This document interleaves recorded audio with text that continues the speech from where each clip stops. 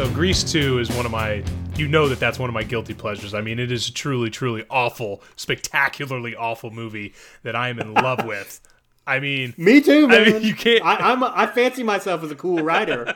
So, I mean, well, first of all, Michelle Pfeiffer, give me a break, out of this world good. Oh my god! But like Maxwell Caulfield's incredible. But I just want to know who made the decision to not only make the T-Birds a bunch of pieces of shit, not just bad guys, but like they're wimps. Like I don't get that.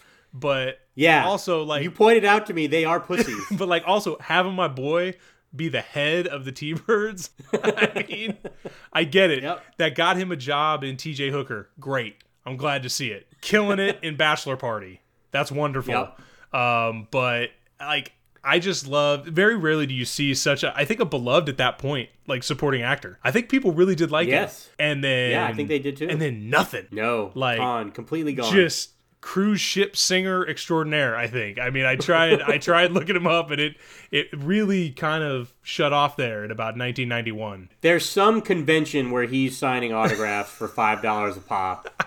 And there's women in their 60s that are just like fawning over it. And the funniest part is like he's not bad. No, he's not bad. He's hilarious, man. He's hilarious. It's so like he's the perfect like toady sidekick, and it was happening like gangbusters, and then it wasn't happening at all. I think Grease 2 killed several careers, to be honest with you. I think Grease 2 killed one career. I think Grease 2 killed Maxwell Caulfield. I don't think it killed anybody else. Well, that other pink lady, Frenchie, I don't remember seeing her do anything after that.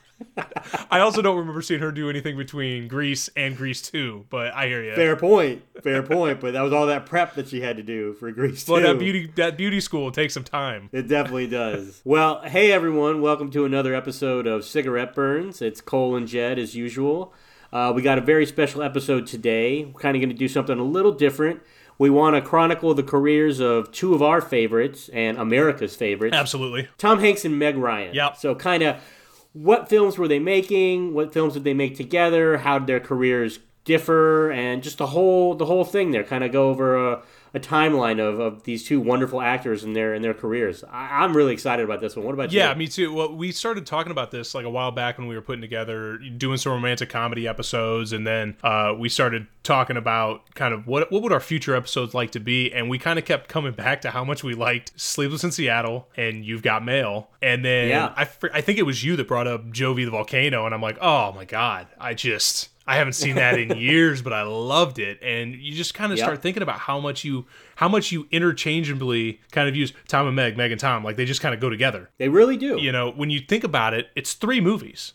It's just a trilogy. Yep, that's it. This isn't something. Mm-hmm. This isn't a Tracy Hepburn thing where they had like 9 movies together. You know, it's not a Bogey and Bacall where they only had, they had 4 movies together. But at the same time, those were both couples in real life. Like, that was never a thing for these two. I think everybody wanted them to be together, and it never was a thing. But we look back on it with such fondness, and you can't help but smile when you think about a Tom and Meg movie. To me, it's really 2 films, and it's really Sleepless in Seattle and You've Got Mail. And we'll get into this in a minute here, but those two are just so good at what they are. They're like the pinnacle of that genre. And, I mean, I'll be honest with you, Sleepless in Seattle came out, I was like 10 or 11 at the time. I saw that thing 3 times in the theater. Really? And that's crazy. Yeah. To really, like, it just happened. Went with my mom once, went with my grandma, went with my dad. And every time it was just amazing. I just enjoyed it. Just these two together, the chemistry is so perfect. Well, and what's brilliant about that, and I think it's actually, if you're going to talk about the greatness of Tom and Meg in those sort of classic romantic comedies, it's really a 3-headed monster. It's Tom, Meg, and Nora Ephron.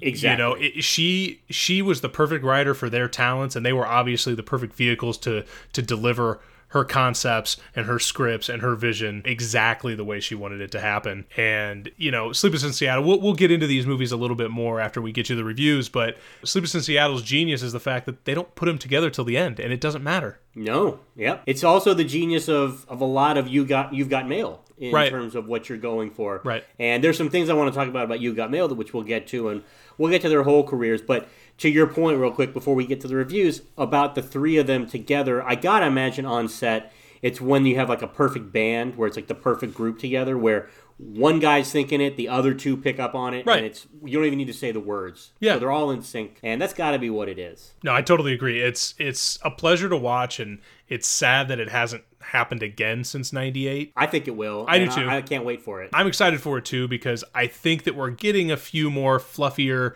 romantic comedies or just comedies in general, and I think that they're really going to be a part of something special here in the next 5 or 10 years. I think they'll really pump at least one more out that kind of brings back that old nostalgia. But speaking of good things, have you seen anything recently? I have. I watched a couple of things. One I thought was good. One I thought was a collection of a bunch of shit. So the first thing I saw was, I'm a diehard Disney kid. Aladdin was my favorite cartoon growing up. I had the biggest crush on Jasmine. I think she might have been my first crush. Yeah, really. Full stop. It was... I mean, probably obsessed was the correct word. I don't want to put it that way because I know she's a cartoon, but that's what it was. Yeah. And I had to go see the live action one, and I was getting scared to death because I was seeing the trailers, and I understand when they're making trailers, and especially the first cut trailer, a lot of that, either the CGI when they put the trailer together isn't complete yet, or it might be scenes that aren't in the film, but a lot of the buzz was terrible. The trailers didn't look great. I wasn't as concerned about the look of the genie, but I just wasn't getting the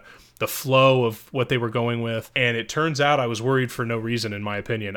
It was a lot better than what the expectations were. I give it a 6.25 out of 10, which I think is what a lot of these Disney movies are going to end up being, which means it's very watchable. You'll enjoy it, but they're not going to reinvent the wheel because the wheel was already made so well when they made the original animated versions. Yeah. So, but people are expecting a ton. I mean, I don't know, like the reaction to the Lion King trailers, people are expecting a fucking Oscar-winning masterpiece, I get the impression. And I think I agree with you. And I think that one probably has the weight of expectations more than any of the other ones. I think with Beauty and the Beast, people didn't quite know what to expect, and it looked great. I wasn't a huge fan of it because it was a shot-by-shot remake.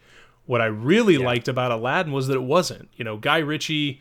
not really his type of movie. I know he's done interviews where he's like, well, I do street hustler movies and Aladdin's the ultimate street hustler, so that's why it was in my wheelhouse. And, that's a really nice line and everything, but there are certain aspects of this movie that certainly were not in Guy Ritchie's wheelhouse. I think he struggled in the first 10 minutes to establish the characters. He really struggled with a couple of transitions, really clunky transitions into songs, but Pasek and Paul wrote some really good new original tunes. There's just Naomi Scott as Jasmine, Mina Massoud as Aladdin, really great chemistry. They worked fantastically together. And Will Smith was good as the genie. And really, for those of you out there that are questioning what his genie was going to be like, it's just Hitch. He just does Hitch. And that's a good thing to do. Absolutely. And it worked out really, really well. And like I said, it's not an 8 or a 9 out of 10. It's I laughed. It's a little more serious than the cartoon was. Some of the comic timing was stripped out of it. Obviously, not being a cartoon, it can't get quite as big. It was a little darker with Jafar even, because in the cartoon, Jafar's dark with some humor. This is really just dark-ass Jafar. But, it all worked. And at the end of the day, they didn't have Agrabah look like it looked in the cartoon. They made substantive changes that didn't strip out what the core of the movie was, while making it something that was new. And like I said, it was not a frame for frame reimagining as Beauty and the Beast was. So 6.25 out of 10. Go see it. You're not going to be disappointed. It's not going to blow you out of your seat, but it's definitely worth watching. Did they all have those Cockney accents? They did not. It was really weird. I was hoping they would go for that because I'm sure that would have been interesting. I'm sure that Will Smith is great at accents. But it really just, everybody stayed in their nice, comfortable pocket, and it played out for a really, really nice watch. And I really think Naomi Scott is probably set for a lot of really big things because she was, I think, the standout of the entire cast. Cool. Well, yeah, I can't wait to not watch it. So, great. Yeah, I'm definitely, guys, if you haven't known this already, I'm the resident Disney/animated movie person. Yep, that's for sure. So what else? What was not so good? I've been working quite a bit, and so I threw on in the background this movie from 2013 called CBGB. And this movie is all about the creation of CBGBs in New York and sort of the foundation of the punk rock scene and how that, grew into what it eventually became. And, it was Randall Miller directed. He's the guy who did Bottle Shock and Nobel's Son. So he's done these smaller movies with good casts that were pretty well received. Bottle Shock's great, man. I love that film. Yeah, I like Bottle Shock a lot. And this movie has Alan Rickman, Malin Ackerman, Justin Bartha, pod favorite Justin Bartha. Never been worse, by the way, than he was in this movie. And that's also for our listener out there, when we kind of mentioned Justin Bartha's struggles in National Treasure, sent me a link to his performance in Gigli, and I'm here to tell you, this is worse. Oh my God. Yeah, it's really bad. Johnny Galecki is in it. Ashley Greene is in it. Rupert Grint. Taylor Hawkins from Foo Fighters plays Iggy Pop. Freddie Rodriguez is in it as the local sort of homeless, drunk heroin addict. And I can tell you, top to bottom, every one of these actors, this is their worst performance they've ever given. Wow. It's a collection of everybody's worst work. I give it a 1.5 out of 10. Woo. And that's for Rickman only, and that's for Rickman's presence, because he also, rest in peace, really bad in this movie. I think that might be the lowest rating we've ever given anything, so that's the new bar. It's so fucking bad, man. And Rickman, like, he is in one of my favorite movies, Robin Hood, Prince of Thieves. And this is actually, somebody mentioned on our Twitter feed something about Alan Rickman's hair. And it got me wanting to watch a Rickman movie in the background. And that's how I stumbled across this movie. Gotcha. And, Kevin Costner gets a lot of shit from Robin Hood, Prince of Thieves for kind of flowing in and out of the accent. Rickman, not great in this one as an American. I'm going to be honest. It's just not very good. And on top of the performances being particularly poor, Donald Logue's in it, also terrible. And I love Donald Logue. Yeah, for all those Donald Logue fans out there, or watch Tennis Anyone. That's a great film that Cole and I That is a great film. That is really good. But it's just, the filmmaking of it's really terrible. Everybody is playing a caricature of what they think a punk artist is supposed to be. And that's like, Justin Bartha plays the lead singer of the Dead Boys, and he's just fucking awful. Like, it's almost unwatchable, and it just goes from music scene to music scene to music scene, and literally everybody's just playing a cartoon version of whatever it is that they were there to do, and it's really fucking bad at the end of the day. So it's really not even so bad. It's fun to watch, like, even because I'm interested in that scene, because obviously I was never a part of it, and I'm always curious. But this isn't the movie for that. Like, this is way worse than SLC Punk. Okay, wow, good to know. I'm happy we have a new low one in the in the reviews. I'm glad I could deliver, because we've also got some complaints that we're a little soft on the reviews. So there you go, guys. Throwing some heat. So what you been seeing? So I saw John Wick 3 out at the theater, and awesome. Cannot wait to see that. I enjoyed both the first John Wick and John Wick 2, and this one I give a 6.3 out of 10. Definitely the weakest of the franchise. And the problem I had was the first John Wick. Emotionally, you're carried through all the violent scenes and all the action scenes, which are spectacular, by the motivation that John Wick has based on what's happened in the beginning of the film. And in John Wick 2, you have the clear enemy of why all this stuff is happening and what he's trying to accomplish. My problem with John Wick 3 was, at the end of John Wick 2, spoiler alert for those that haven't seen it, he does something that's against the rules, and now he's excommunicated. So John Wick 3 is all about what happens as a result of excommunication. We explore the world more. It's a lot of world building. But the problem is like, the enemy is the fact that, he's the one that's in the wrong here. He broke the rules. Yes, he did. So rooting for him throughout this whole film is kind of tough, even though Keanu's great and everyone loves Keanu and he's so charismatic. I just found it, honestly, the action scenes were what the whole film was, but there was so little plot and dialogue in between them that glue there really started to dissolve halfway through each action scene, where you're like, I honestly got bored. And I'm someone who grew up on Van Damme films. I've seen them all. I love them all. And I really felt like I'm kind of getting bored with this, guys. I need something more here. So I don't know what they're going to do in terms of fixing that in John Wick 4, the inevitable film that's going to come out, especially this one. I think is the first $100 million movie that Keanu Reeves has had in 15 years. Well, and it already got greenlit, so it's yeah, and it already got greenlit. So they got their work cut out for them. I just hope they kind of focus on the story a little more. And I know that's crazy, because you're probably thinking out there, well, Jed, you don't fucking know what these movies are for, but you need some kind of story. Well, you need something to carry it through. The first two had that through story. That's what made them sort of unique, or at least a breath of fresh air, was the fact that there was a reason for what he was doing. And I haven't seen the third one yet, so I'm taking your word for it. But, absent a story, we're talking like straight to video Steven Seagal type stuff. Those are just action movies. But I'm looking forward to seeing it. It sounds like it's still worth seeing, though. Oh, definitely worth checking out. The action scenes are great. The violence is ramped up, and it's crazy. John Wick is, the unkillable hero. And the other thing, that my other negative, main negative for the film is that I thought Halle Berry's character was kind of wasted. Really? She pops in, then she pops right out. I wanted more of her character. I thought she was a good dynamic to have with John Wick. It makes sense to service the story, and I think they're setting things up for future films. At least they better, because if they're smart, they bring her back, because her character was really well done. Just you didn't get enough of her. So, yeah, like I said, 6.3 out of 10. You won't be disappointed with it. I think you'll have a good time overall. Just don't have too many expectations for story, even for a John Wick film. Well, before we move on from that, are you pumped about the new TV series, The Continental? I am. I think there's a lot of things they can explore there. I do too. Really, really interesting.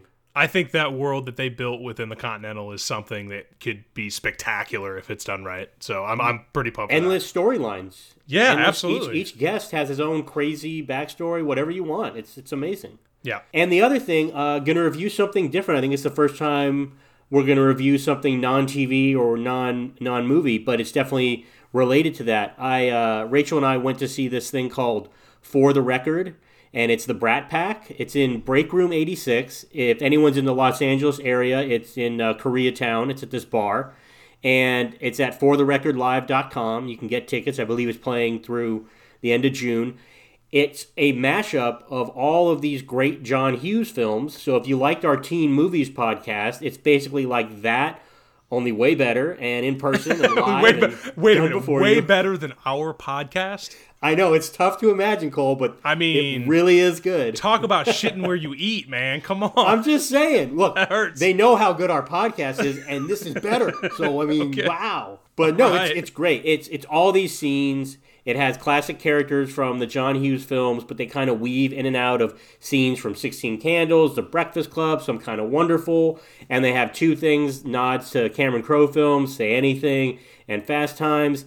You got Weird Science in there. It's great. It's phenomenal. It's an immersive experience with the crowd. It's so well done. I really can't stress enough how much fun you will have. And you forget how great, as Cole and I discussed on the Teen Movies episode, how great these fucking songs are. Yeah. And so you get taken back the second you start hearing this.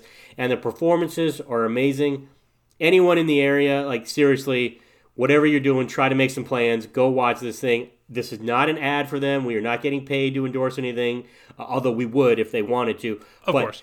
This is just something that's really good. So once again, it's fortherecordlive.com. Really, I suggest you guys check it out because it's amazing. Well, I'll be honest, I got worried there when you said, I think I'm going to do something that's not TV, not film. I'm like, Jed, I don't think they really care about your home movies. I don't think that that's something that we need to review here. But did I actually tell you about why I went to go see Aladdin, by the way? No, other than you love the animated film. Obviously. But Jess was stuck working and I felt terrible. And I told her, I was like, I'm really sorry, but I have to go see this. And she goes, Cole, you're going to go see a 2:25 in the afternoon Aladdin by yourself? Like, yeah, no, it's fine, it's all good, so I've got my sweatpants on and my t-shirt and like my hat, like I'm trying to win gold at the fucking Creep Olympics, and I get my large Diet Coke and my Sour Patch Kids, and I walk in and it's just packed with kids, and I'm like, oh, yep. God damn it. So I picked one of the side rows where nobody was sitting. Good, even better. I sit all the way against the wall, and in the minute that the lights go down, I'm like, did I make the bad choice? There's no good choice. There's no good choice, man. I can't go sit next to a couple 12-year-olds. Nah, it's cool, guys, don't worry about it. But also, I thought sitting off in the corner was even weirder. I didn't know with how the to solve. Yeah, I didn't know how to solve the problem, man. I really didn't, and it was how you solve it is you say, "Can I get a refund and can I go at a different time?" I come home, and when Jess came home from work, she's like, "How was Aladdin?" I was like, "It was good. I liked it a lot." She's like, "How'd it go?" I'm like, the minute the movie was over, I jumped out of my seat and I walked out of the theater. I was like, I don't want anybody to see me. I just didn't want any of the kids to feel bad. Because there's like this big dance number or whatever that goes on as the credits are rolling. I'm like, nah, I'll catch that on YouTube. Like, I don't even care. Get me the hell out of here. I was waiting for you to say you brought a carpet with you because you're so into cosplay when you go to the film. That you gotta... No, just Kingsman only, man. Kingsman only. For the listeners out there, Cole went to see Kingsman, I believe the sequel, at a similar time during the day. He was wearing a suit, and when the guy took his ticket, the guy was like, "Oh, Kingsman, you're gonna cosplay this?" And it's like fucking Friday at 1 o'clock in the afternoon, because that's when all the cosplayers come out, and especially for Kingsman. Yep, me and 3 other people in that theater. I was the only one who was apparently that into it, but that's all right. Hey, it happens. It's a good movie. I can't wait for the third one. We're good. I think I need to give my rating for the record, the Brat Pack. I'm just gonna let everyone know it's a. Well, actually, I'll let Billy Bob say what it is. Oh, Jesus! I give it a 10, a fucking 10. That's right, 10 really? out of 10, Billy Bob. It was a Billy Bob.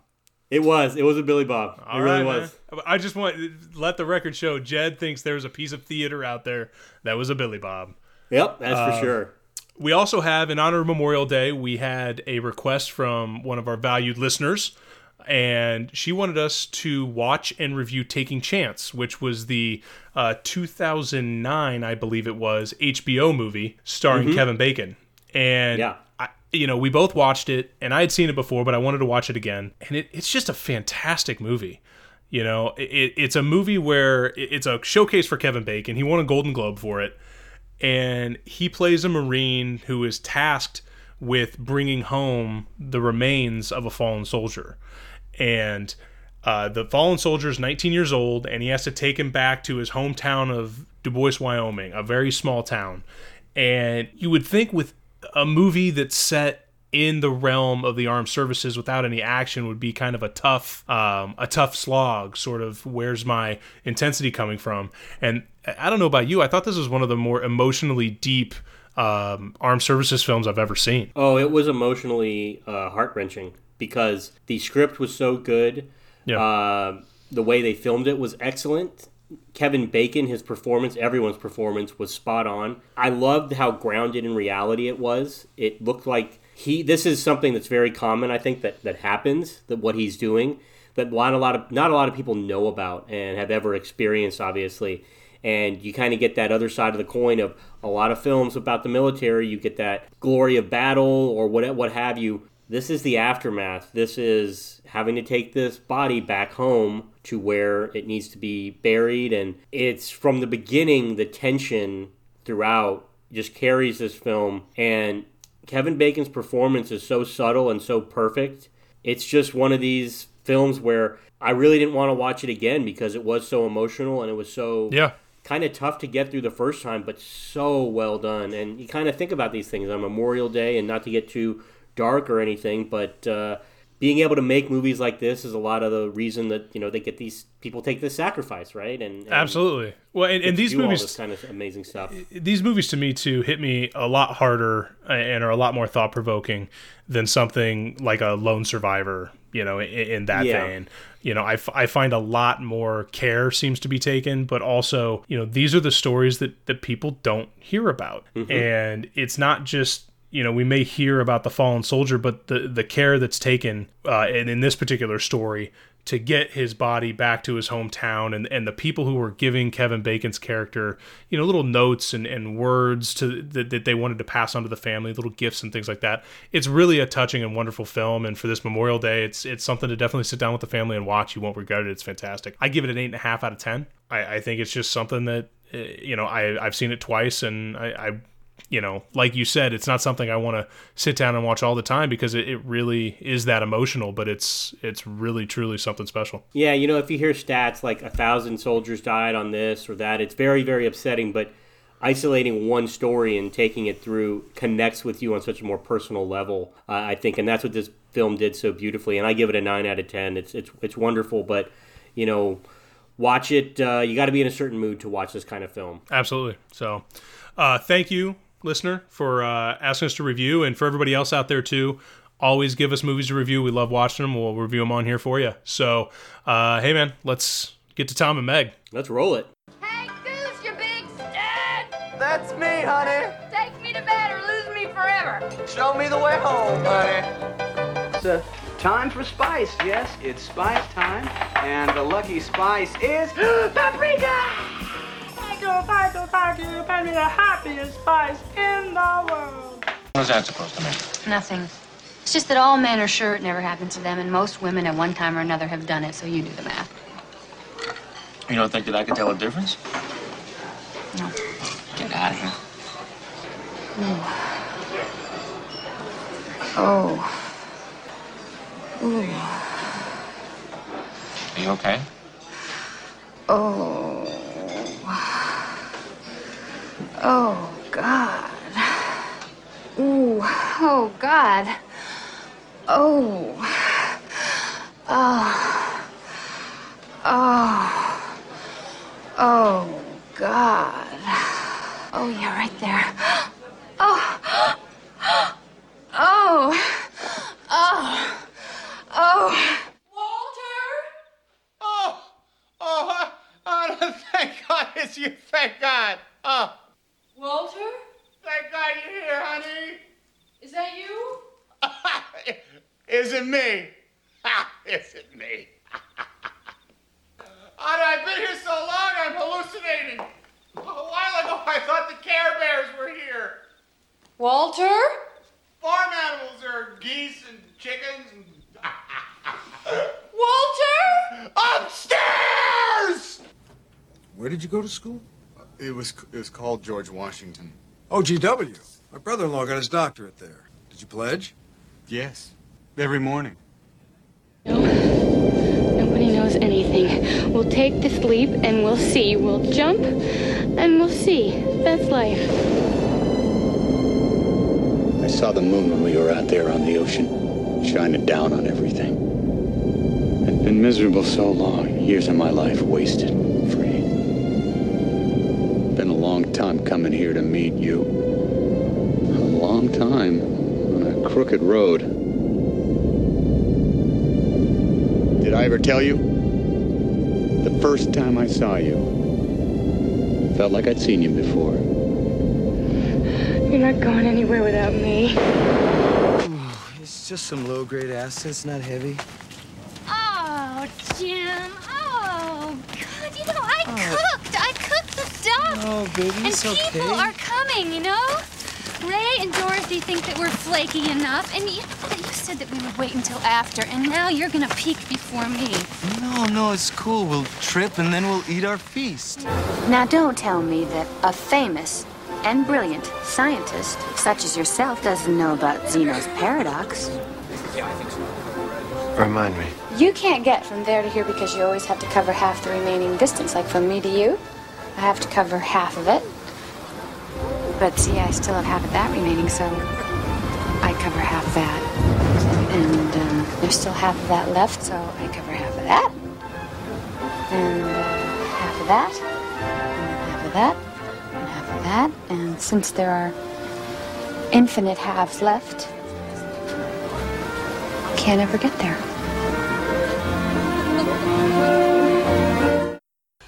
Mr. Dugan.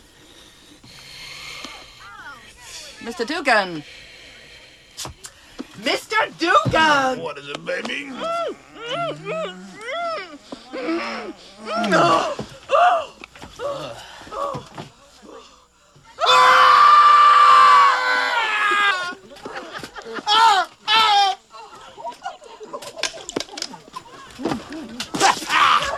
Oh, God, what the hell is going on? Why we stopped? Lou quit. Who's Lou? The driver? A car could have came by me. Hey, come on, you girls. We got dinner. What? Get on a bus. What did he say? Is that English? By the way, I loved you in The Wizard of Oz.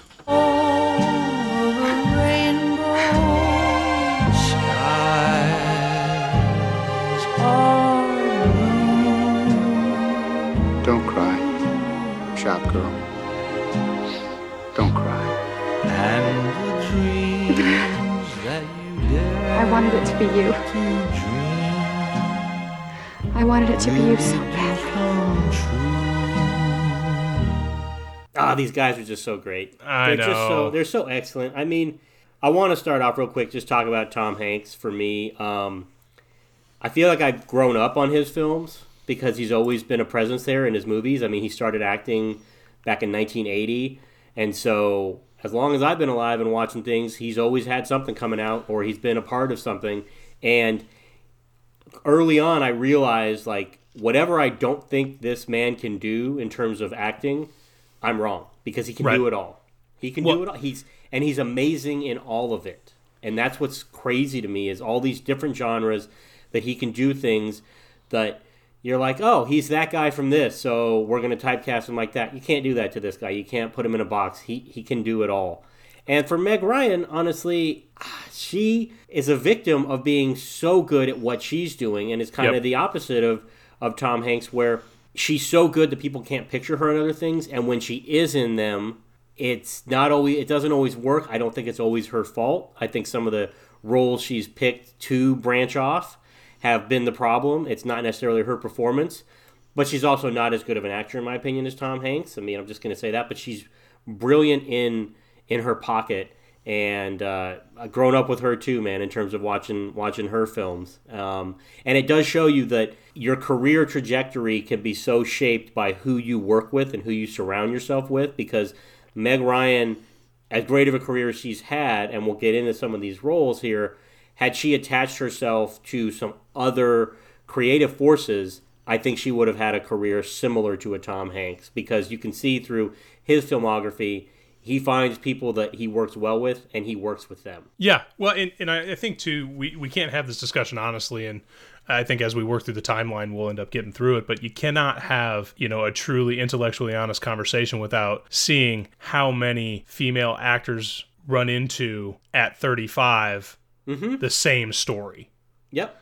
You can talk about aligning yourself with creative forces, you can talk about trying to pick better roles or better scripts or anything like that, but when it continually happens over and over and over again, particularly in that era, not that it's not happening now, because it certainly is, but a lot more leeway is given to male actors as opposed to female actors, and that's something that if you're not going to address, and I don't mean you personally, but if that's something that people aren't going to address when they're having the conversation, they're waxing over one of the most important pieces of the equation. Oh yeah, I don't even know what roles she was or wasn't offered, or what she wanted to do, but they maybe said, "Oh, you're too old for that," and it's like, I'm younger than the character you want me to play, and it's like, who knows? Because as we don't need to turn this into a Me Too movement discussion, but with everything that's come out that everyone knew about, obviously, but hadn't really seen all these people behind the scenes kind of come forward and say all these things, all this shit happens, and I completely agree with you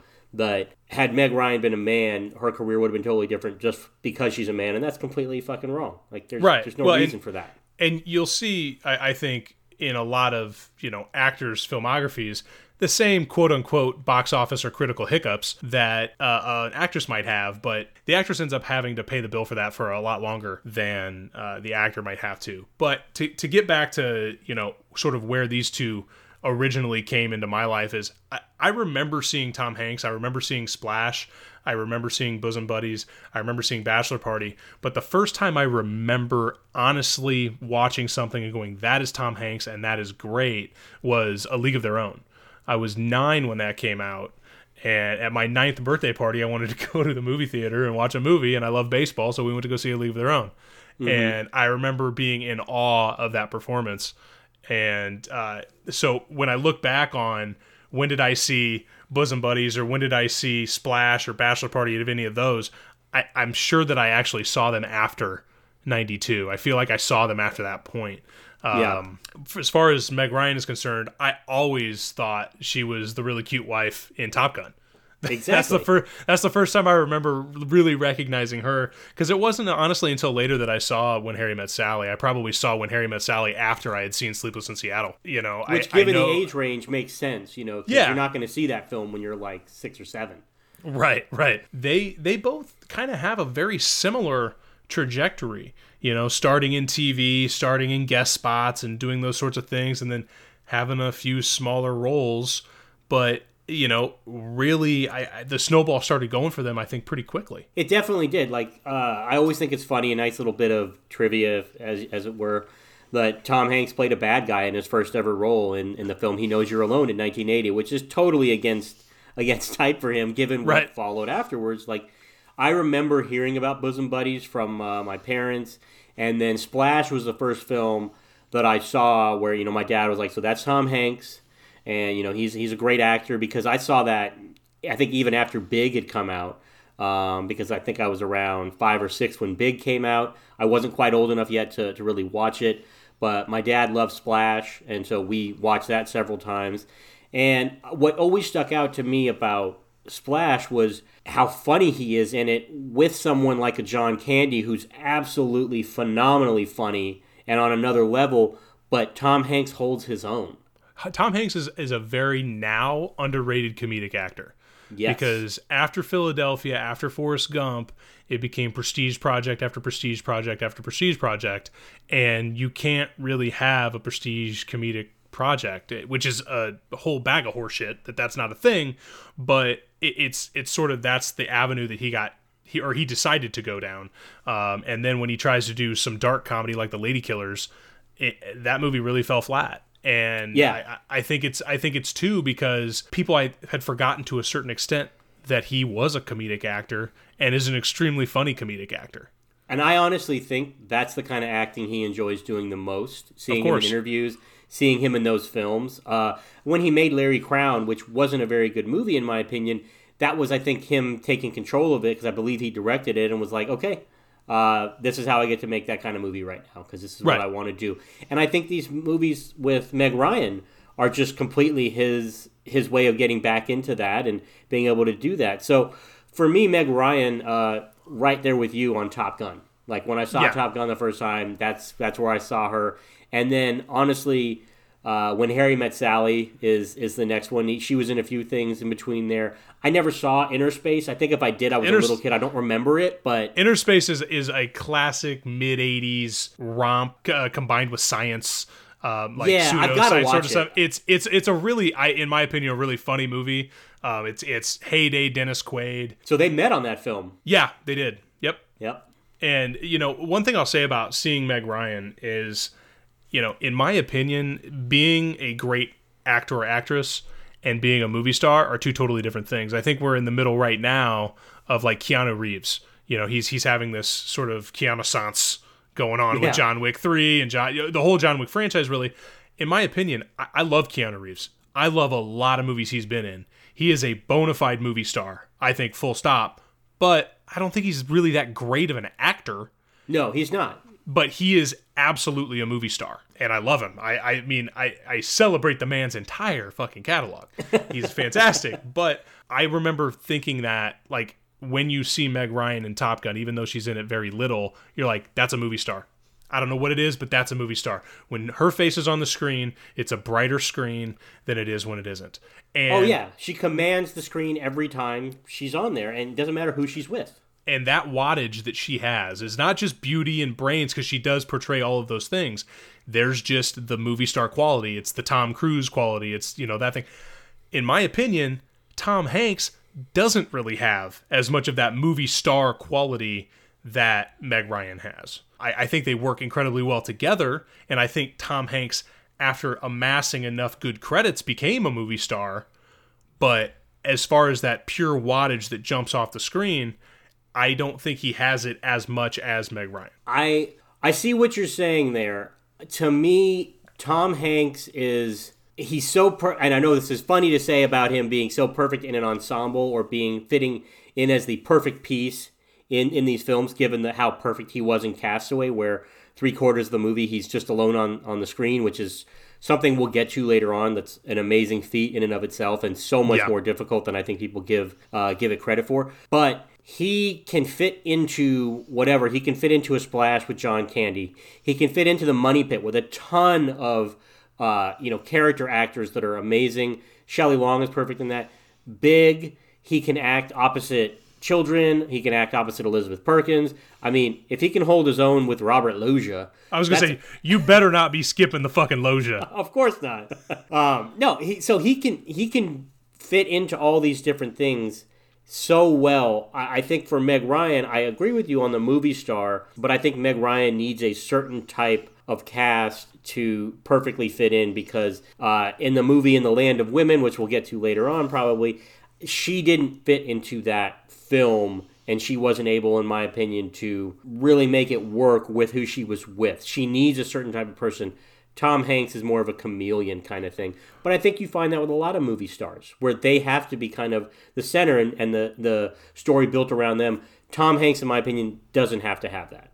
Right, and I think we're sort of making the same point by saying different things, which is, there's a certain thing, even with a Tom Cruise, who probably in my lifetime is the biggest movie star that I've experienced. In an ensemble movie, I've never really seen him excel, and you can talk about Magnolia all you want, but he's not in an ensemble in Magnolia. His scenes are singular. Yeah, he's with 3 or 4 people total. Yeah, that's not about an ensemble film. So when we're talking about movie stars, I think a lot of movie stars have to have that spotlight kind of on them. That's where they shine, and that's why, Keanu, in his great films, it's been him and maybe one other person. You don't have that ensemble feel. But like I said, Meg Ryan to me is undeniably a movie star, and I read a really interesting interview with her, and she never, according to her, never really wanted to be like an actress growing up. That wasn't the goal. That wasn't the thing. And so she sort of didn't quite understand the importance of what she was doing, or really, I guess, the power, I think, was probably how she put it better. She's like, I didn't really understand the power that I had, the shit that I had earned in order to, get the things done that I thought I wanted to get done. But, it's something where it also wasn't my passion. Like the acting craft wasn't my passion. And so I think that that's something interesting because, again, that just shows this idea of a natural born sort of glow that she's able to jump off the screen without boiling it down to the method or whatever it is. And I think that's why you see, I think Tom Hanks did it with being able to be in a bunch of different types of movies. I think Meg Ryan did it with sheer talent for being in a movie. And that's why they both, once they got seen, it really started to roll downhill pretty quickly for them. Yeah, charisma can do a lot for an actor. It really does. And so the first film they were in together is Joe versus the Volcano in 1990. And I just want to go over a couple quick films. So basically, the main ones, in my opinion, that they were coming off of, for Tom Hanks, started in 1984 with Splash. He was in Bachelor Party in 1984. The Money Pit, I don't know if that was a huge success, but I love that film, and I've seen it plenty. That's a classic. A cult hit. Yeah, cult classic, 1986. And Big is a timeless classic that everyone needs to watch. In 1988, I liked Punchline a lot. Really, Sally Field, John Goodman were in that film with him. Different. It's a different kind of film. Scorsese did The King of Comedy. This is kind of, I think of, it's a completely different film, but in the vein of stand-up comedy, this is a lighter look at some things there, whereas obviously Scorsese is going to be a little darker. The Burbs, which is a fucking out there movie, man. That is one crazy story.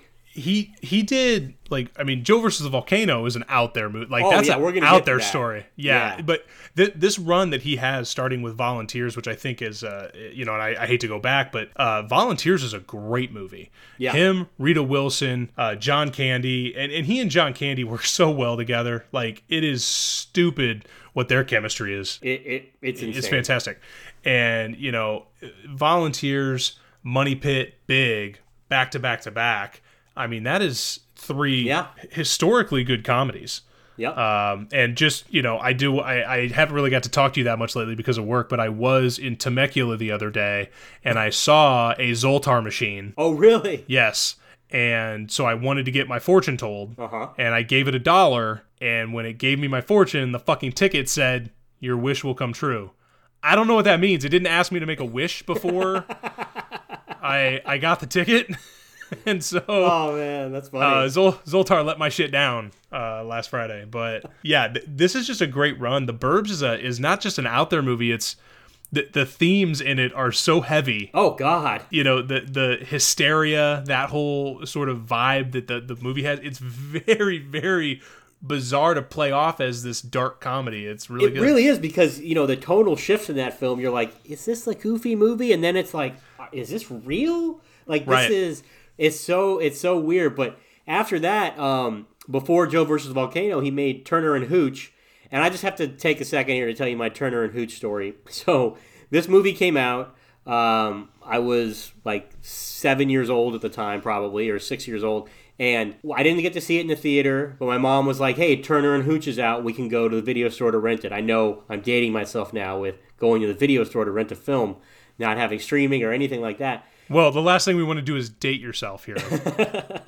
But so we would walk there each night, and every night it was like, this went on for 2 weeks. It was, is Turner and Hooch in stock? No, it's all checked out. It's all checked out. I'm like, man, I cannot wait to see this fucking movie. It's I can't so get my hands on popular. Turner and Hooch. Couldn't get my hands on it. Keep in mind, I'm 6 years old. We finally get it. Get home. I watch it. And I even remember at 6 years old thinking, I wasted 2 fucking weeks every night for that movie? For fucking that? Where a dog is what's going to be the key to help him fucking solve a murder? It's a buddy cop movie where he's teamed up with a dog. And even at 6, awesome. I was like, come on, guys. That's like, awesome. Was like, it's not Turner or Hooch's fault that you couldn't get how fucking great that is. It's probably true. And again, I really haven't seen it since because I was so salty after that, as a jaded 6-year-old. I was so salty. I just imagine little Jed walking around the batting cages all pissed off because Turner and Hooch didn't come through. That's it. It's just like so pissed constantly. But what about Meg Ryan, man? What was she doing leading up to Joe versus the Volcano? Well, she had that good start with Top Gun, went into Inner Space, which was really good. I happen to think Promised Land is a really good movie. I enjoyed the shit out of that. She did a movie with Sean Connery called The Presidio. I haven't seen that since like high school. Yeah, I don't think I've ever seen that. I don't remember being super impressed with that. But then she just explodes with When Harry Met Sally. This is her Pretty Woman, This is just once this movie came out, it changed the whole fucking landscape of her career and really the modern moving forward romantic comedy. 100% agree with you. She's in that. Nora Ephron writes it. That's where she, gets in with Nora. They become lifelong friends. Yep. Carrie Fisher, Bruno Kirby, Billy Crystal, just a lights out cast. And I think actually Tom Hanks was up for Harry and passed turned down on the role. He thought it was too lightweight. Yeah, and honestly, nobody could have done that better than Billy Crystal. There's nobody who could do that role better than Billy Crystal. And the thing is I agree with you just because it's such an iconic role for Billy Crystal. I would love to see what Tom Hanks would do with that role. There's pretty much every role I want to see what Tom Hanks' interpretation is. Well, and he's one of those guys who couldn't, I don't think, absent, movies like Over the Top, ruin the lead role. Like, right. There's nothing he could do, although actually Tom Hanks But in you Over don't the want to Top, see Tom Hanks as a truck driver who arm wrestles? I kind of do. Yeah, you kind of do, don't you? That's what I was thinking. It's like, even when I was thinking of action films, I know, was like, right? Commando with Tom Hanks. I think it could work. Roadhouse. I would watch Roadhouse with Tom Hanks. Yeah, I would watch Roadhouse with Tom Hanks. Can you imagine a Tom Hanks, Sam Elliott team-up film? Oh, I was thinking about Tom Hanks as Ben Gazzara's character, but that's all right. I gotcha. Okay. Shaves his head, driving the car all over the place. That'd be hilarious. But so she was doing that, and then right on the heels of Hall of Fame romantic comedy, she is in Joe versus the Volcano. And Joe versus the Volcano, I think on first watch, I kind of wrote it off. It was just really weird. Like this guy who has been diagnosed with a very limited time to live, so he gets sent off to this island to go jump in the volcano to allow the villagers to get like a mineral or something. Like it wasn't something that was connecting to me as a youth. So here's the thing. I saw the film pretty much right after it came out. So we're talking like 8 years old, 7, 8 years old. And I even remember to this day, because I haven't seen the film since, Meg Ryan plays 3 characters in the movie. She does. In my little 7-year-old brain, it just didn't make sense. I didn't know what was going on. And I was like, this movie's out there. I remember one of the scenes that stuck in my head is he has like this massive set of luggage that like floats. And he can tie it all together. And he even had enough like luggage to do like a putting green or something. I remember like all this weird shit about what this luggage was. And then I remember they're at the volcano. He's falling in love with her. It's so weird. I'm going to have to watch this movie again. Probably should have watched it before this podcast, but that may have been the, I played it in the background as we were preparing for this podcast because I take this seriously, listener. Yep. I'm here for you. Jed's here for himself, apparently, but that's apparently, okay. Yeah. Apparently, Jed is willing to rest this podcast on what he remembers as an 8-year-old watching Joe versus the Volcano. Hey, I pulled the luggage floating. That happened, right? I mean, I'm not wrong. But no, Turner and Hooch sucks. There's floating luggage. Let's do this episode. But it just stuck in my head, and I've got to watch it again because I think it's one of those that probably has a cult following, and probably I can appreciate it a lot more now. Maybe it was ahead of its time. I don't fucking know. It wasn't ahead of its time. Okay. I'll tell you I'm that. trying to help it out in any way I can because I don't remember it being very good. No, to me, it's goofy and really funny, and part of its humor is I think it's in on the joke that it's telling because the production value is not super high. Like it's even lower than like Volunteer. Like it's a very it's a low production value film, but I think in my opinion, it's done that way on purpose, and it's just sort of this shticky film that really just showcases its two leads. I think its entire purpose is there to just showcase Tom and Meg, and it did it fantastically. And it set the table, and I don't necessarily know that after Joe versus the Volcano, people were clamoring for Tom and Meg, but people certainly knew something was there. And then they both, right after that, take real divergent roles. Yep. You know, they had been in these humorous, Turner and Hooch, Big, Jovi the Volcano, When Harry Met Sally, and then she's in The Doors. Then Tom goes and does Bonfire of the Vanities, which is a De Palma film with Bruce Willis and Melanie Griffith and the always fantastic Saul Rubinek. But in my opinion, that is Bonfire of the Vanities is weak De Palma. It is a mess. I think it's one of the more poorly edited films I've seen. Oh my god, I have no idea what's going on in that movie. From a top tier director, like De Palma's made some unbelievable films. Yep. But it is choppy and the story's a mess, but even visually it's really all over the place, and I don't particularly think it's a great film. It's not. In contrast to what Meg Ryan followed up Joe versus the Volcano with, which was The Doors, directed by Oliver Stone, starring Val Kilmer, reunited with Val Kilmer from Top Gun. This is her most high-profile drama to date, and she knocks it out of the park as Pamela Morrison, the wife of Jim Morrison, lead singer from The Doors. And everyone in this film is so perfect. I don't want this to turn into a Doors review, but I just, she works so well with this cast, and her and Val Kilmer together are amazing because they're two great comedic actors that are not comedic at all in this film. They're just really, really good at playing off each other, and it shows that she can do drama when she's given the right director, the right script, just like anyone, because if the material's good enough and you're good enough, it's going to be good. But even if you're good enough but the material sucks, it's not going to necessarily turn out well. But I mean, Frank Whaley's in this. You get an early Kevin Dillon sighting. Kyle MacLachlan is so fucking good in this movie. Everyone, and they all work so well together, and I just remember her. That was like one of the first times when I saw her, when I was like, man, she can really act. Because I've seen that movie so many times, and she's just so perfect as that character because she plays aloofness without being goofy, and when she needs to be serious, she's completely serious.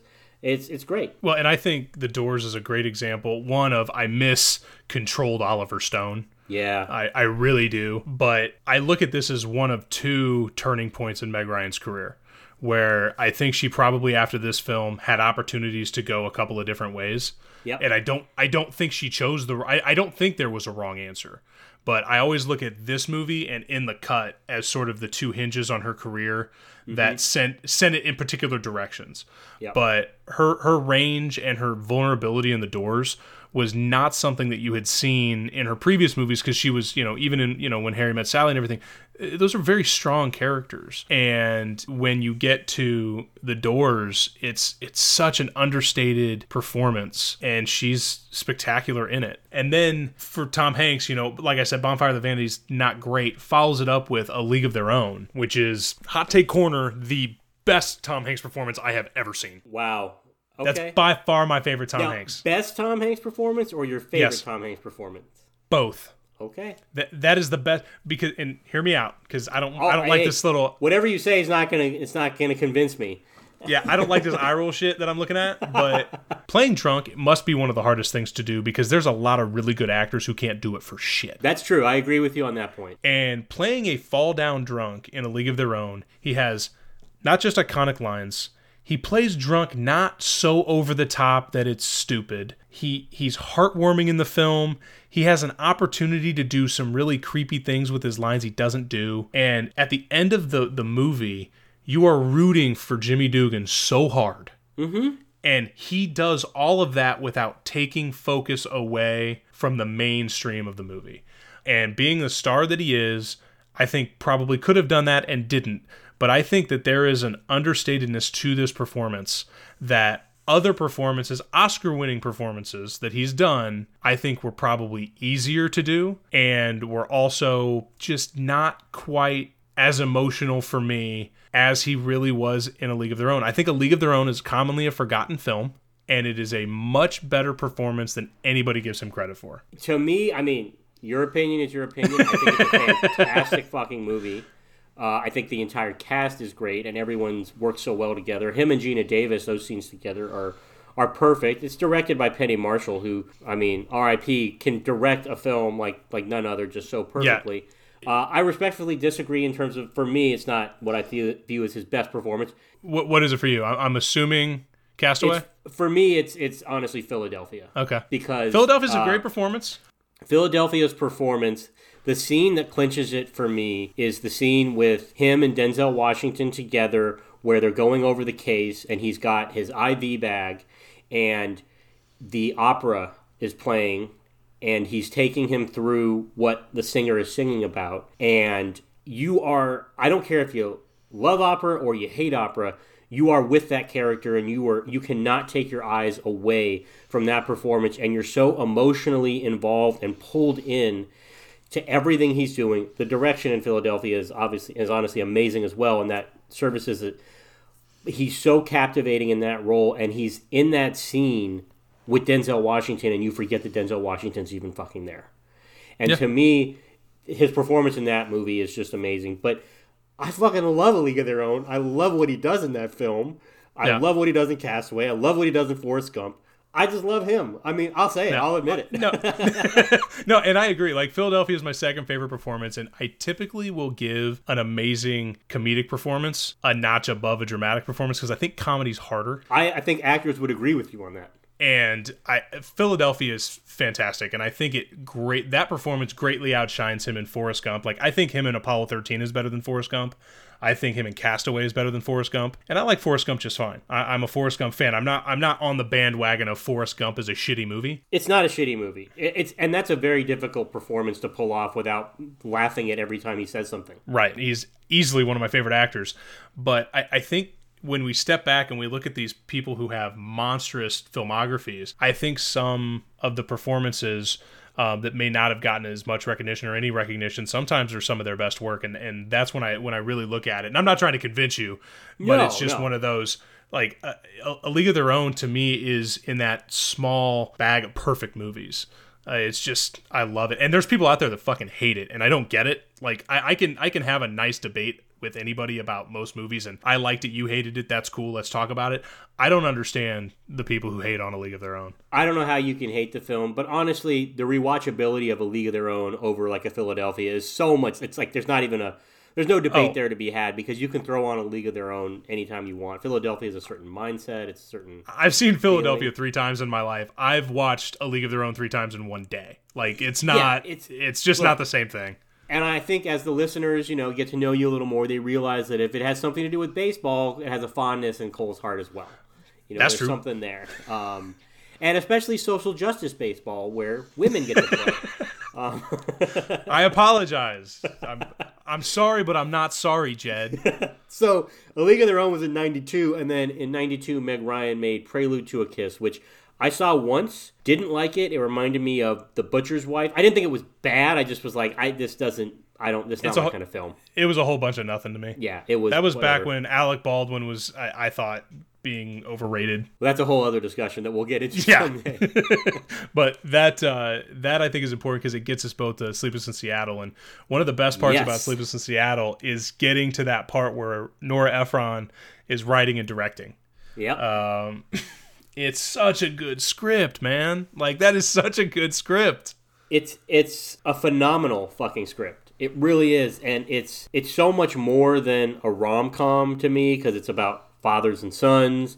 It's about loss. It's about realizing that I could go down this route in my life, but is that really what I want? Can I take the road less traveled? Can I make things? Because she could end up with Bill Pullman. Her entire family loves him. He's a nice guy. He's a nice guy. That's the thing. He's a perfectly fine guy, and that's something that I really like about Nora Ephron's stories. He's not an asshole. He's not an asshole. Obviously has to leave him. So many movies today, it's like everything looks perfect on the outside, and then they show, oh, well, he did this to her, and it's like, you're just giving us an excuse as to why she needs to be with the other person.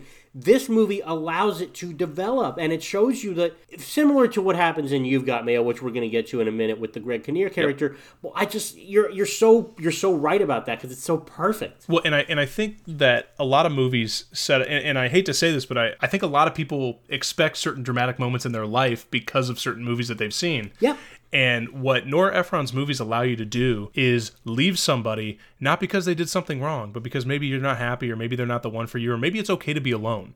Maybe you don't have to have somebody hand in hand all the time. Yep. Whereas, like you said, a lot of the other movies are, well, he's got to be abusive, or she's got to be a drug addict, or whatever it is.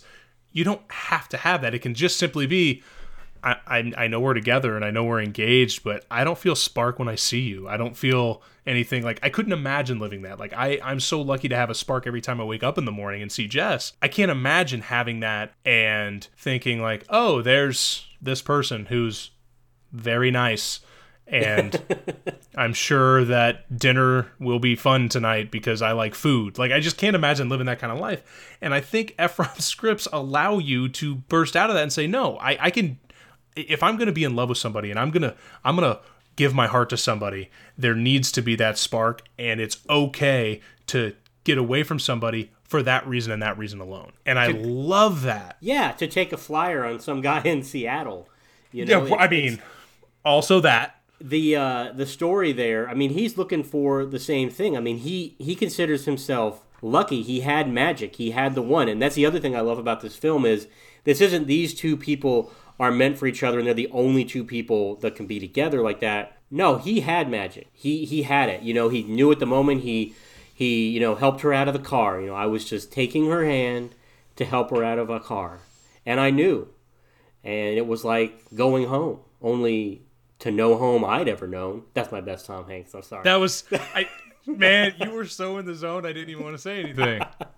But no, it's so perfectly described in there. And then his character has resigned himself to the fact that I can get back out there. You know, Rob Reiner's encouraging him to date. And, hello, Diane, take a look at these swatches. You know, so many good exchanges between those two. You got to do your Cary Grant.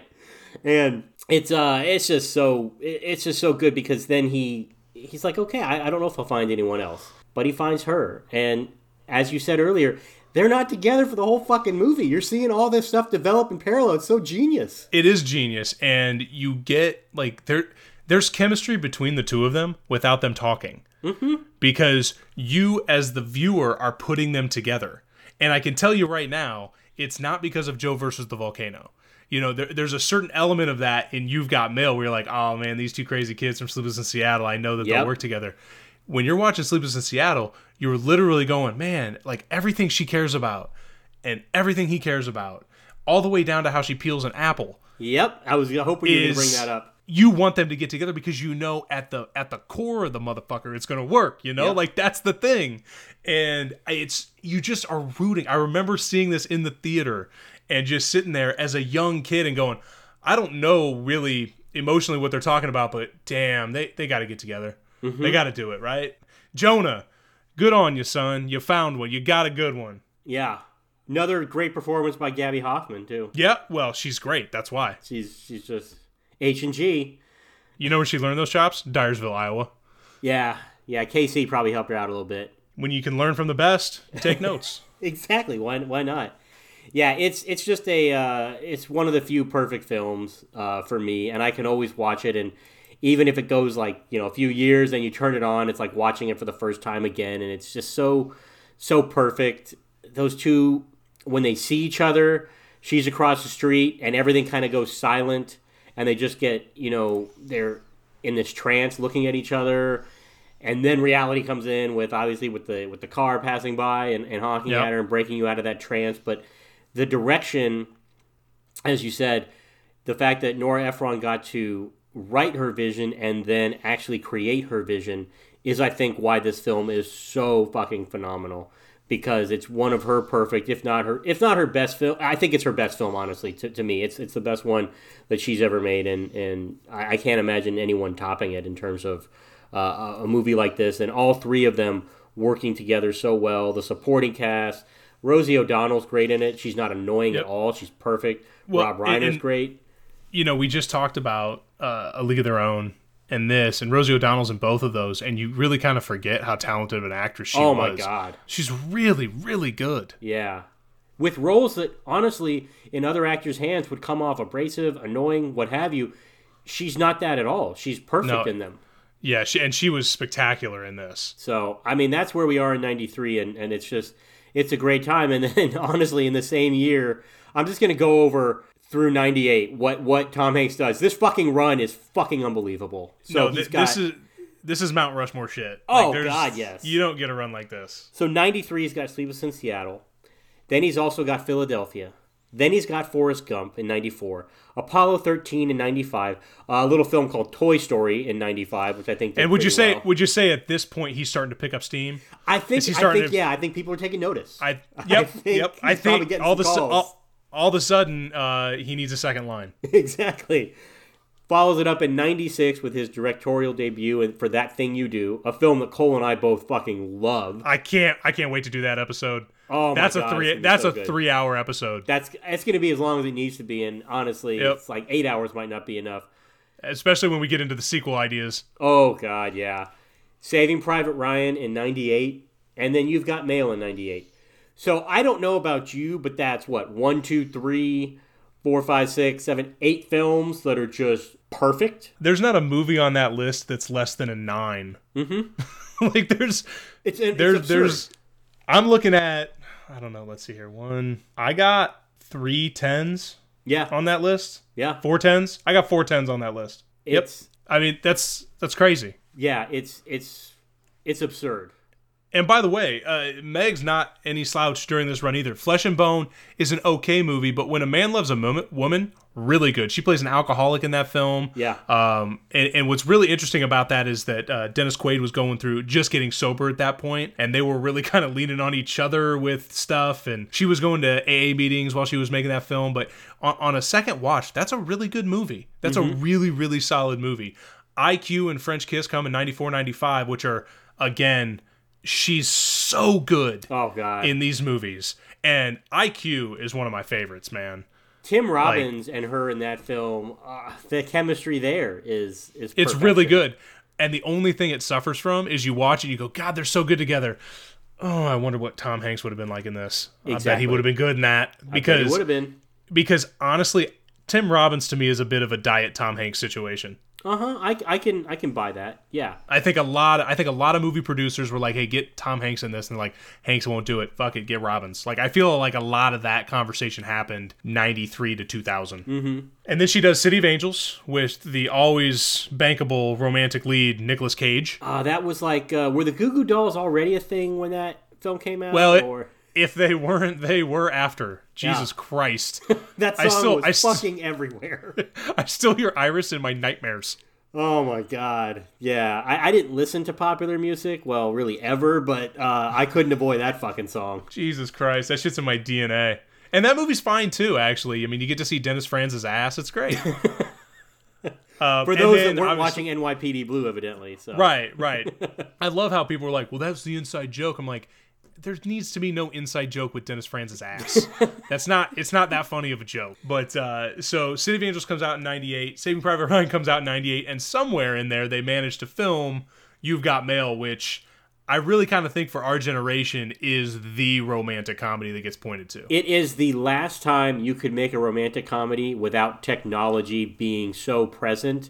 It's a moment in time before the internet became the internet where you could make this film and for it to work. It's just a phenomenal movie. One of my favorite things about the film is obviously she's running the shop around the corner. He's got the big Barnes & Noble-like place. And we all know now what was on the horizon that they had no fucking idea about, called Amazon, where it doesn't matter if you put her out of business because your ass gonna be out of business. Yeah, I wouldn't be buying that block by block building brick and mortar, my man. No, I mean, and the thing is, I've actually recently watched this film, and for those who don't know the plot, basically they're pen pals on the internet. No. For those of you who don't know the plot, you should know the plot. Okay, we're talking about You've Got Mail. You should know the plot. I take that back. All right. Come on. Jesus. It's 21 years. At time. So here's the thing. Upon a rewatch, his character is really fucking manipulative of her in the third act. Yes. Yes. It's like, but I always knew that, but like to the extent of like, all right, so I have this persona over email. And I also get to craft it by being her best friend in real life, so every idea I have, I can bounce it off her, and I can see what her reaction is, what her real reaction is, not necessarily through email, and all this kind of stuff. And so at the end, when she's so happy, like I was hoping it was you. Now I'm watching, I'm going, I think part of you should be pissed. There's a scene after that, after they're done kissing, and after Brinkley is done, pulling on the coat, where she's like, motherfucker. Now that I know you were both, I've taken a minute here. Yeah. We got to talk about some shit.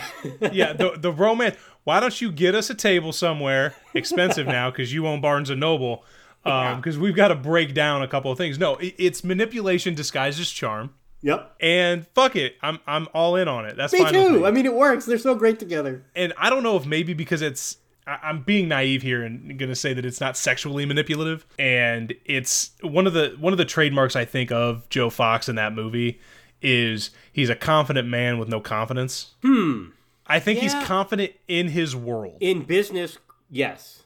Not just in business. I mean, in high-end literature, like he's fine dating Parker Posey, who's a killer publisher, like up there where he has been his entire life because he's Joe Fox the Ninth or whatever.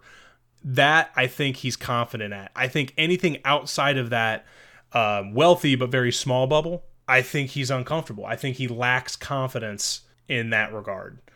Even though there's moments in the movie, like when he's at Zabar's, I think he's uncomfortable in that moment, and I think that maybe I'm trying to buy him an out there, and maybe we'll hear about this on Twitter, but it's stupid schoolboy shit that he's pulling with her. And to it's pulling the hair a little bit. But to me, he's and maybe I'm reading into it, or maybe I'm way off. As you said, Twitter will fucking let us know for sure.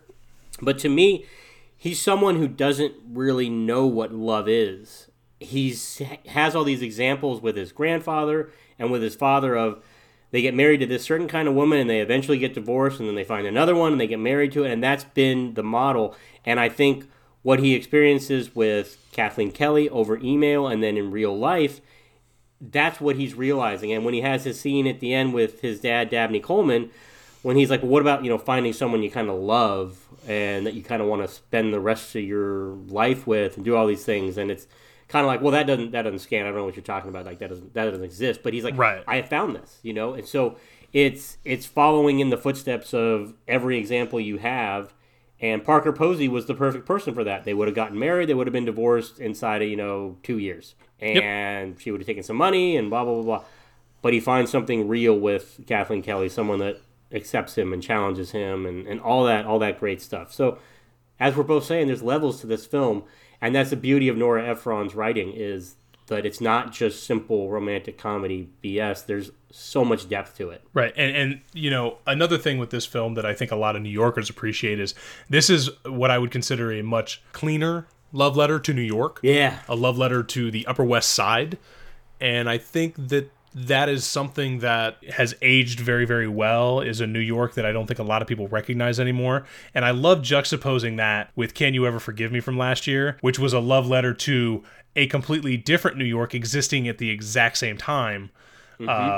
That a dirtier, grungier, meaner, harder, edgier New York. And both of them, I think, will probably age very, very well. But, you know, the stories are legion about Nora Ephron's absolute love affair with New York and how much of a staple she was on that scene. And she went... I think this is still the only movie that got the ability to film in Zabar's, which apparently means something. I've never been to Zabar's, but apparently that's a thing. I'll have to ask Rachel. Yeah, exactly. She's going to know. I have no idea. But, you know, it's such a great movie. And I probably every year, because much to Jesse's chagrin, I have to fall asleep with the TV on.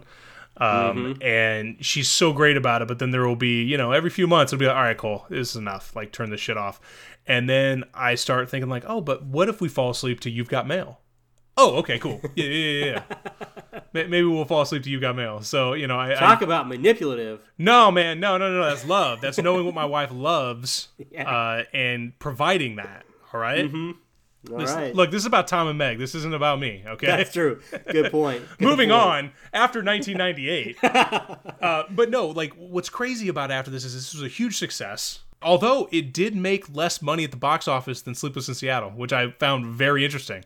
That is interesting. I would have lost money on that bet. Sleepless in Seattle was a massive fucking hit. Oh, it was, but there was also like 98. Surprised everyone. 98 was a crazy fucking year for movies, though, too. I mean, it was. How are you going to compete with Shakespeare in Love? Oh, we don't really need to put a downer on this episode, man. Hey, Shakespeare in Love's a good movie. Is it better than Saving Private Ryan? No, it's not. No. I'll tell you what, it's better than fucking Green Book. We don't need to go back to all that. Yes, the saying. Listeners know our feelings. It's better than Green Book. But so what's weird about this, though, is that we're coming off of massive successes in Joe versus the Volcano, Sleepless in Seattle, and You've Got Mail, and then nothing. They never get back into a movie again. Now, in 2016, Meg Ryan directed a small film called Ithaca that Tom Hanks played her late husband, and there's a flashback scene that they're in together, but it's not a Tom and Meg movie. They're very you can't do that. They're not in it. The kid of Meg Ryan is more the vehicle that moves that movie forward, and that movie's fine. For a directorial debut, it's fine. There's nothing spectacular about it. There's nothing terrible about it. I found it to be just a perfectly acceptable film, but it's not like I wouldn't put this on the list of movies that are Tom and Meg movies. So after 98, like, we really don't have another one. No, and Nora Ephron has made several. Like, I could imagine those two in It's Complicated. Or, you know, something else that she's made together with those two. Like, I could totally imagine it. But he was busy. You know, I say Tom like we know each other, but Tom's been very busy with a lot of things, right? He's not only in all these movies, but he's also a very avid producer that started in 98. So I think a lot of his time has been... He will star in films, but they're specific films, and he's producing them. But he's also like, he did From the Earth to the Moon. He did Band of Brothers. He's got My Big Fat Greek Wedding stuff, or the Greek Wedding universe, whatever you want to call it. He's got John Adams. The Greek Wedding universe. Well, you got My Big Fat Greek Wedding. You got My Big Fat Greek Wedding 2, I think was the name of it, or something. Yeah. My Bigger, Fatter, Greeker Wedding. I don't know what it was called. Right. I don't remember. I don't know. Was Fatone in that one? Did Joey Fatone get the call? I think he reprised the role. I'm looking that up right now. I gotta know. And you have My Life in Ruins. You know, so there's your Greek wedding universe right there. You got 3. It's just called a trilogy, brother. Like, yeah. No, they're universes now, Cole. You don't seem to understand that. It's all world building. World building. Jesus. I mean, he's done all those 60s, 70s, 80s, 90s, and the 2000s for CNN. Hey, Fatone did get the call for My Big Fat Greek Wedding too. Yeah, I saw that in the theater, so I was pretty sure. Shut the fuck up, man. You saw that in the theater? Hey, when you start dating someone and you want them to like you, and they're like, I really want to see My Big Fat Greek Wedding too, you say, yeah, that sounds like a great idea. I love it. I love it. I was a huge actually, to be honest with you, I thought My Big Fat Greek Wedding was a good movie. Well, because it's an amazing film. It's hilarious. Had zero interest to see the second one. The second one is an absolute pile of shit. Not, though, because of Joey Fatone. I want to be clear. We are not... He doesn't help it. We are not dragging Joey Fatone on this podcast. No, we would not do that, but it's an awful fucking movie. But anyway, let's get on to some better films, because after 98, Tom Hanks was in Castaway, which I don't really want to say too much about it because we're going to have a podcast episode on Castaway, Great film. which is a phenomenal film, and to me, will always be underrated. I don't think enough people talk about it as to how good it is. I think the length of the film gets to people, but it's so fucking good. Zemeckis, obviously. It has aged extraordinarily well. Yes, it has. Catch Me If You Can. I know a favorite of both of them. God, it's so good. Yeah, he's great. Leo's great in that. Everyone's so good in that. So many future Hollywood actresses went on to become very famous. They know shit. I mean, God, one after the other in every scene. Well, and every time I see that movie, which is probably once every couple of years, I miss the fun caper movie that you just don't get a ton of. Yeah, it's that film's great. He was in The Terminal, which I don't think was very well received, but reteamed with Spielberg there. Charlie Wilson's War, I think both of us really love that film. It's a spectacularly good movie. It's really good. And then shit starts to go downhill, honestly. Like, Larry Crown was not that great. Cloud Atlas, I couldn't even make it through that movie.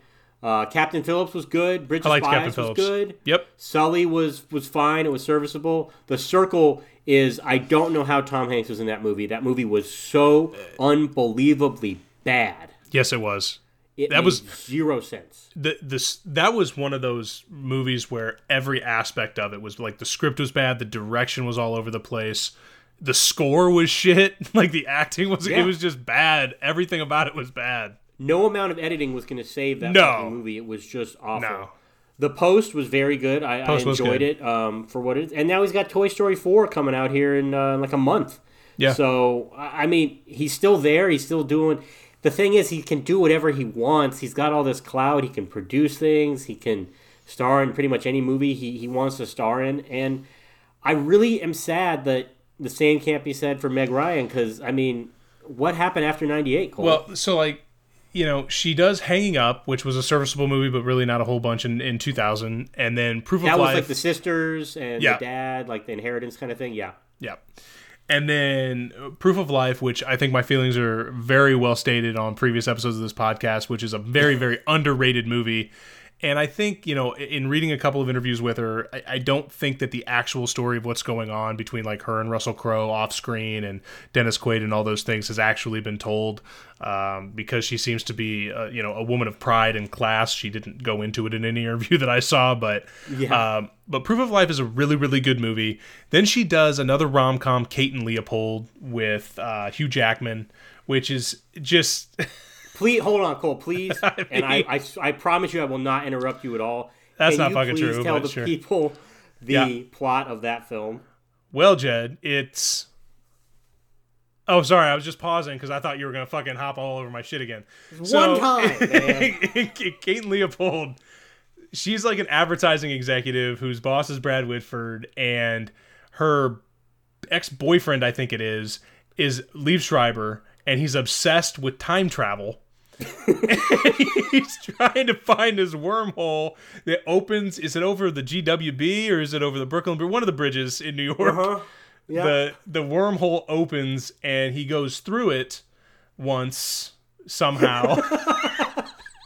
And he brings back Hugh Jackman, who is like a duke or some shit that is also very progressively scientific and interested in inventions and things like that, and I think is trying to invent the elevator, if I remember correctly. That sounds right to me, yep. And then somehow he gets back through the wormhole with Liev Schreiber, Liev Schreiber, and Breckin Meyer's there because Breckin Meyer was in a lot of movies, and somehow Leopold, in his 1800s gear, becomes a commercial star for some really shitty butter that Meg Ryan's company is in charge of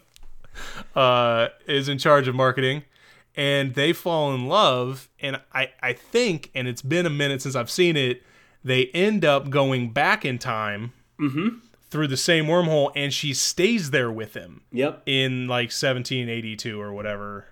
Not a great film at the end of the day. At the end of the day. I remember reading something about this film where, because I've seen it once, I don't fully remember the character interactions in terms of if Liev Schreiber is her ex-boyfriend, and she goes back in time, at one point, I don't know if this is in the final cut or what happened, they had Liev Schreiber was related to this Duke. Like, so basically she goes back in time and then she marries him, and Liev Schreiber is like the great grandson or whatever of those people. So she actually dated her great grandson, and I think they had to like do a last minute change on the plot because they're like, we have unnecessary incest in this film that was totally unplanned. See, in 2019, unnecessary incest isn't a problem, courtey of Game of Thrones. No. Like but there was some weird. Basically, well, back then you couldn't do this shit. From that, when your movie's suffering from that, I mean, you got some issues. So, oh god, not a great film. Thank you for the deep dive, though. I think I'm gonna throw that in. Sounds good to me. But so then we off of Kate and Leopold. Clearly, she was looking for a change, and Jane Campion's in the cut with Mark Ruffalo, and this is the other turning point I was talking about earlier, where she was trying to do something that was very much off of this Kate and Leopold, You've Got Mail, Sleepless in Seattle, IQ French Kiss, character that she was America's sweetheart. Like, she was the golden girl and probably had as much clout as any actress in town, but I think was probably getting a little bit bored. She has said that she felt like an unfulfilled person, not because she didn't have experiences, because she got famous quickly, and at that point everything starts getting taken care of you for you, and she's like, I hadn't traveled the way I'd wanted to travel. I haven't experienced the things I wanted to experience. I couldn't bring things to roles that other actors that I really respected talked about bringing to roles because they had this breadth of experience that I didn't have. And she did In the Cut, and there was a huge critical backlash. It was a complete flop at the box office, and people were getting on her basically about being in a movie that had a lot of sex, nudity, and Jane Campion-esque themes. I've heard her talk about how maybe it wasn't marketed right, or maybe she should have got out ahead of it and said, hey, this is the type of movie I'm going to do. But at the end of the day, I also think it's something where when we find an actress, and an actress in particular, that this is where we want to see you, I think for actresses, it's much harder for people to say we're willing to see you as something else. And that's a completely unfair fucking thing. But I think that's what she fell into, was I'm not willing to see you in this other type of role. I don't want to see you in an R-rated movie. I don't want to see you in a movie that has anything to do with sex. I want to see you in You've Got Mail 13. And she did In the Cut, and she did Against the Ropes, and they were both box office flops, critical messes, really.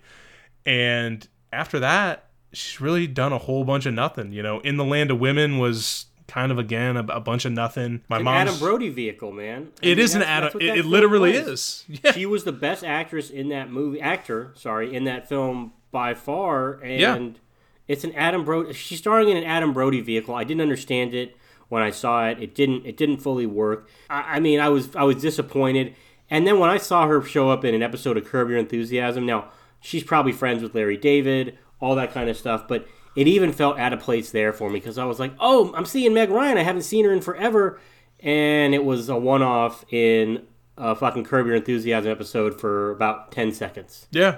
And I'm like, I want more of her in film. She needs to be in more things. Yeah. And I honestly, like, Sharon Stone has been having the kind of career renaissance that I really hope Meg Ryan can have, because Sharon Stone at one point told her manager, I'm not taking these roles everyone thinks I should be in. I'm going to do these other things that I want to do. If people see them, great. If they don't, what the fuck ever. I'm going to make them. And hopefully, with directing a film now and trying some other different things, Meg Ryan can do that if that's what she wants to do. Like, if she truly wants to continue to act and do those things. It's sad that if Tom Hanks were to say he wanted to do that, or other male actors who aren't nearly as talented as Meg Ryan, let's say, they would totally have the avenues to do that. Yep. But I think Meg Ryan's going to have to make indie films. She's going to have to finance things herself. But she should do it if that's what she wants to do, man. Because I'll watch things that she's in.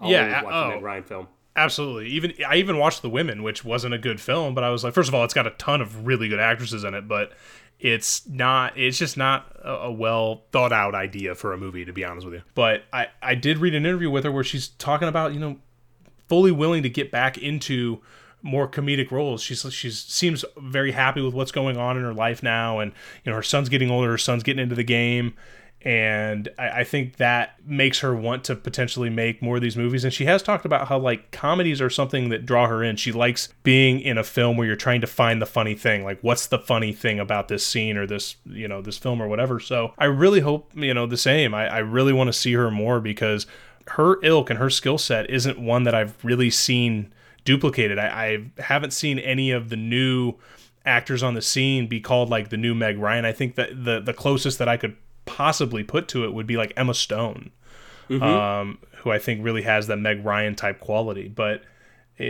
she went out there and she made something her own, and she cut a mold that's extraordinarily hard to duplicate.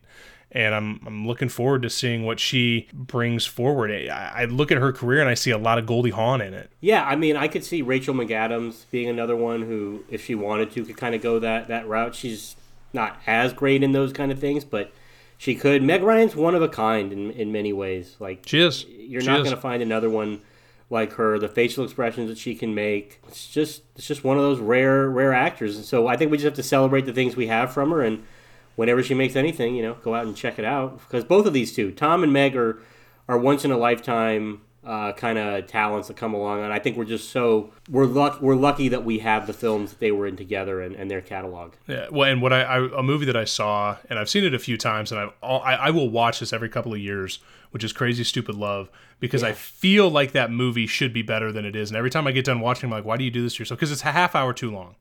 It's entirely too long, and it's a really good movie for about 70% of it. And every time I watch it, I think, I love Julianne Moore and I love Steve Carell, and this movie would have been a million times better with Tom Hanks and Meg Ryan in those two characters. Yeah, I think that would have been an unbelievably cool movie with Tom Hanks and Meg Ryan. And that's the type of movie I see them exploding Hollywood's fucking brain coming out with. They will make another film together. They have to. They absolutely will. I totally agree with you. And, you know, one thing that I think is very interesting, and you brought this up, you know, in your research, while you decided not to watch, you know, any of the movies we were going to talk about, but you did go to the internet and find some facts. You were talking about how, like, they really could have made 5 or 6 movies together, just given movies that they were either attached to or were the number one, you know, choice of the director to be in, and they decided to pass on, which I thought was interesting. There is a universe out there where they are the 2 stars of Ghost. Which, I mean, you know how much I love Swayze. Yep. I'm going to say it would have been better with Swayze and Meg Ryan than it was with Swayze and Demi Moore. I'm not sure how great that would have been, Tom Hanks. I would love to see the pottery scene with Tom Hanks. I'm going to say it. I would love to see his interpretation of that. And the other one is, you know, as we said earlier, Tom Hanks turned down the role of Harry in When Harry Met Sally. So that could have been their first one. We could have had that. I mean, she's had a lot of, it's always funny because this is obviously just internet research, so take it with, you know, a lot of grains of salt. But Basic Instinct, she was up for potentially. Double Jeopardy, she turned down. Glitter, I read, was originally intended for her. I have no idea. That makes no sense, but okay. That was a good pass. Yeah, definitely a good one. She was the first choice for Pretty Woman, so she would have been very good in that. Should be thanking her every day. Mia Wallace in Pulp Fiction. That could have been interesting. That would have been very interesting. Right? I can't picture anyone other than Uma Thurman in that role because it's so iconic for her. I agreed. Wow. I'm interested in, because I'm not somebody who hated In the Cut. I didn't think she was very bad in the Cut. And thinking it was fine, but nothing more.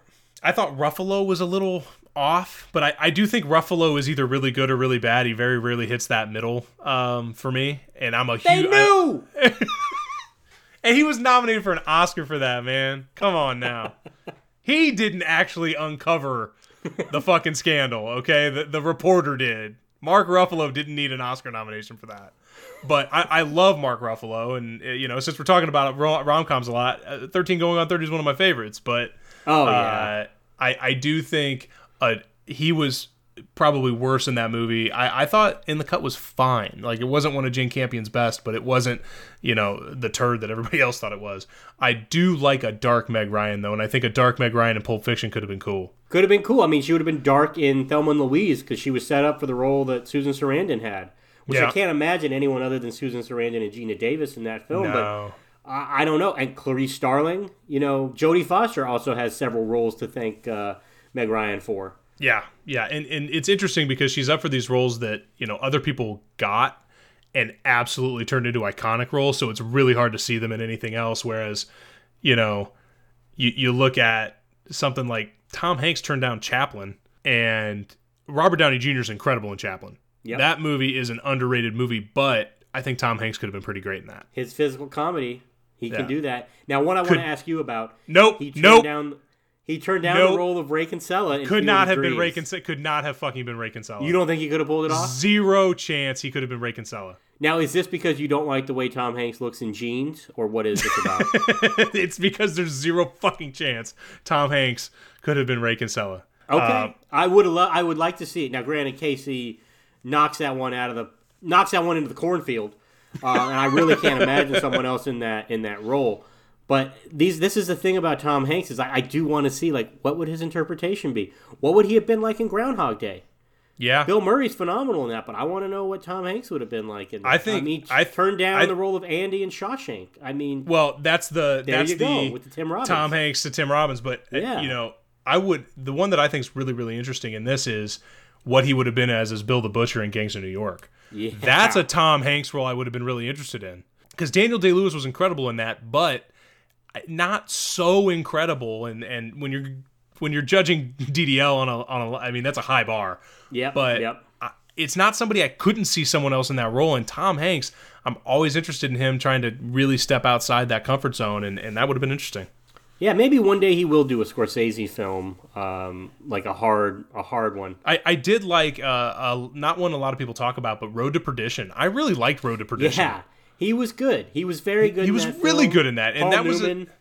that was Sam Mendes. That was in his 3-year run there with American Beauty and Road to Perdition. Really good stuff.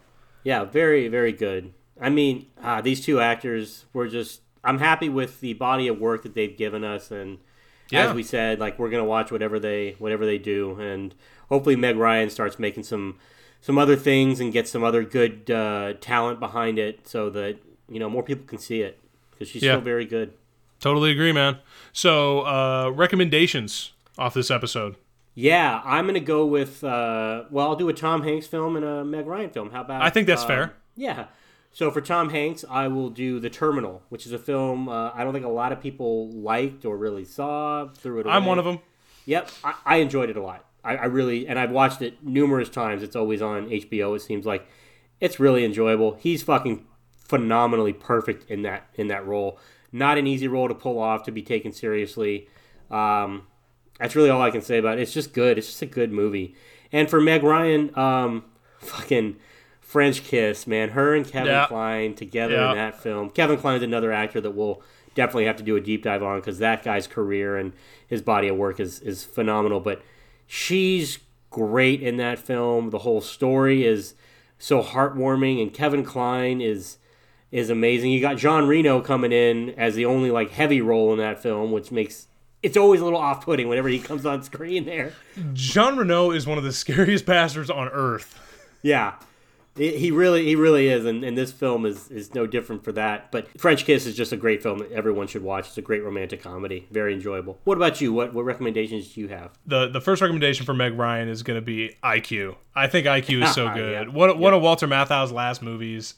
Yep. The movie is so good, and it's farcical, and it's, again, Tim Robbins and Meg Ryan falling in love. He's a mechanic with a really good brain, and she's an intellect, and Albert Einstein is trying to put them together, and it's just such a good and fun and light movie. Yep. It's really like whipped cream on top of pie, man. It's just you just eat it up, and it's great. It's delicious. It's fantastic. And then go see A League of Their Own, people. If you have not watched A League of Their Own, even if you have watched it and you haven't seen it in a while, watch it. And not just for Tom Hanks, even though he's incredible, but Gina Davis is unbelievable, Lori Petty is unbelievable, David Strathairn. The little bit that John Lovitz is in it steals the movie. God. We only make 30 at the dairy. Well, this would be more then, would it? This would be more, wouldn't it? Oh, don't worry about me. I'm just off to home. Give the wife a little pickle tickle, and I'll be on my way. So Madonna's great in that film too. She's great. Yeah, Rosie O'Donnell, fantastic. It's just such a well-made film, and that to me is probably Penny Marshall's best film she ever made. So those are the two that I would recommend, man. So everybody, that's our opus on Tom and Meg. Thanks for joining us again. And you can always hit us up on Twitter and Instagram at SigBurnsPod. You can email us at cigaretteburnspodcast@yahoo.com. Please let us know. Subscribe, rate, and review. We hear that really helps. So if you like what you heard, great. Also, let us know what you don't like, because we're having fun kind of interacting with you guys and getting to know our audience. You guys are fantastic. A lot of really good questions and conversations we've been having. So, Jed, anything else? I just want to let the listeners know that Cole's going to be going on vacation pretty soon here. So I'll be doing a solo episode on Teen Wolf. So everyone be sure and tune into that one, because there's going to be a lot of passion there. And we won't have Cole to rein in any of my craziness. So you're going to want to tune in. Like I would have had a word in edgewise in that episode anyway. But thanks, everyone, for listening, and we hope you enjoyed this one. And later, burners. Yep, see you guys.